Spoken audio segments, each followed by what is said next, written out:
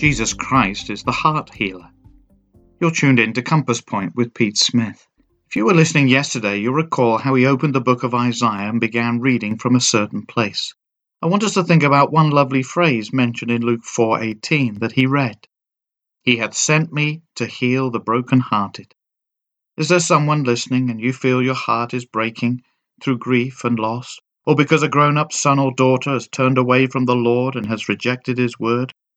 Maybe you feel life isn't worth living, that everyone is against you. Friend, turn to the heart healer today. Psalm 147 verses 3 and 4 say, He healeth the broken in heart, and bindeth up their wounds. His understanding is infinite. Join us again soon at Compass Point.